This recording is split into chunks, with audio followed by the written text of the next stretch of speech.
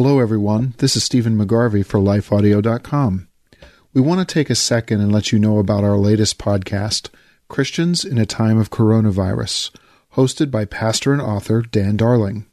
You're probably feeling a bit overwhelmed by the pandemic crisis our country finds itself in and how it affects you and your loved ones. Our prayer for this podcast is that it will help you find new ways to tap into your faith and give you strength and hope for these difficult times. If you're looking for insights as to how Christianity guides us during this present adversity, you can find Christians in a Time of Coronavirus by heading over to lifeaudio.com or checking out today's show notes.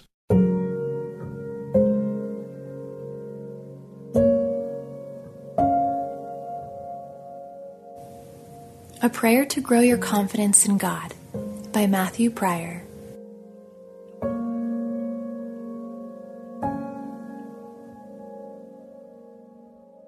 But when you ask, you must believe and not doubt, because the one who doubts is like a wave of the sea, blown and tossed by the wind. That person should not expect to receive anything from the Lord. Such a person is double-minded and unstable in all they do. James 1:6-8. Ever pray and then wonder if it were going to do any good? Ever knelt down and bowed your head but felt disconnected, as if your prayers were just drifting off into the ether? Ever had prayers go without an answer of any kind? This is an interesting dynamic, really. Most of the time, we have no trouble accepting that the Bible is true, that it's God-breathed, that it's the word of life. Then we turn around and question what the Bible says about prayer. We might not see it that way, yet that's what happens when we doubt the strength or usefulness of our prayer life. The book of James should encourage you as it proves the power of prayer. The prayer of a righteous person is powerful and effective. James 5:16. Make no mistake, our prayers are powerful not because of anything we do or who we are. Remember, we're just the fuse. It's because of who He is and what He can do. Therefore, we can approach Him with an honest, upright, and believing heart. Then God is eager to respond, doing what only He can. That's why James also reminds us to quit questioning what prayer can do. But when you ask, you must believe and not doubt, because the one who doubts is like a wave of the sea, blown and tossed by the wind. That person should not expect to receive anything from the Lord. Such a person is double-minded and unstable in all they do. James 1:6-8. No mincing words there. We need to drop the doubting of what we're doing when we kneel before the God of all creation. Quit questioning the effectiveness of presenting our requests to Him. Earnestly seek His will for your life, His wisdom for your mind, and His love to fill your heart. He delights in answering you. He is all about His glory.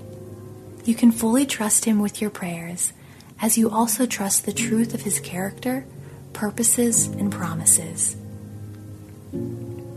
Lord, thank you that you are always faithful and true, and that your steadfast love never ceases.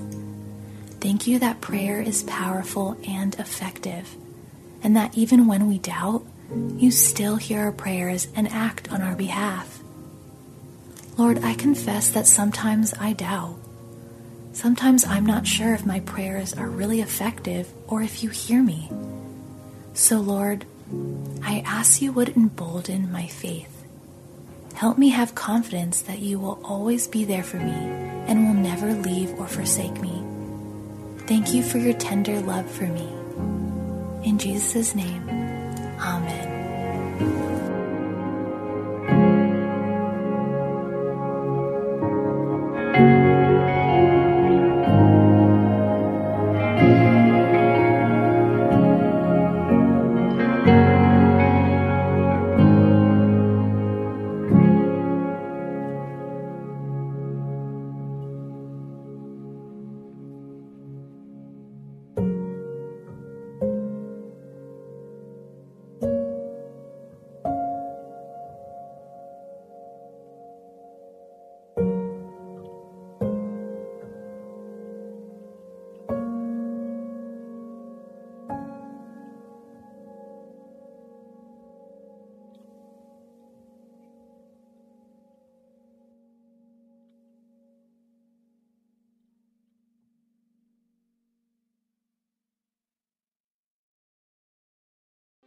The love of God is immeasurable. It's unchanging. It's indescribable. Because God loves you so much, you can sleep through the night in peace. With Abide Bible Sleep Meditation, you can fall asleep fast with relaxing sleep stories based on Scripture. To start listening now, go to lifeaudio.com or search your favorite podcast app for Abide Bible Sleep Meditation. You can also download the Abide app for more biblical meditations at abide.com.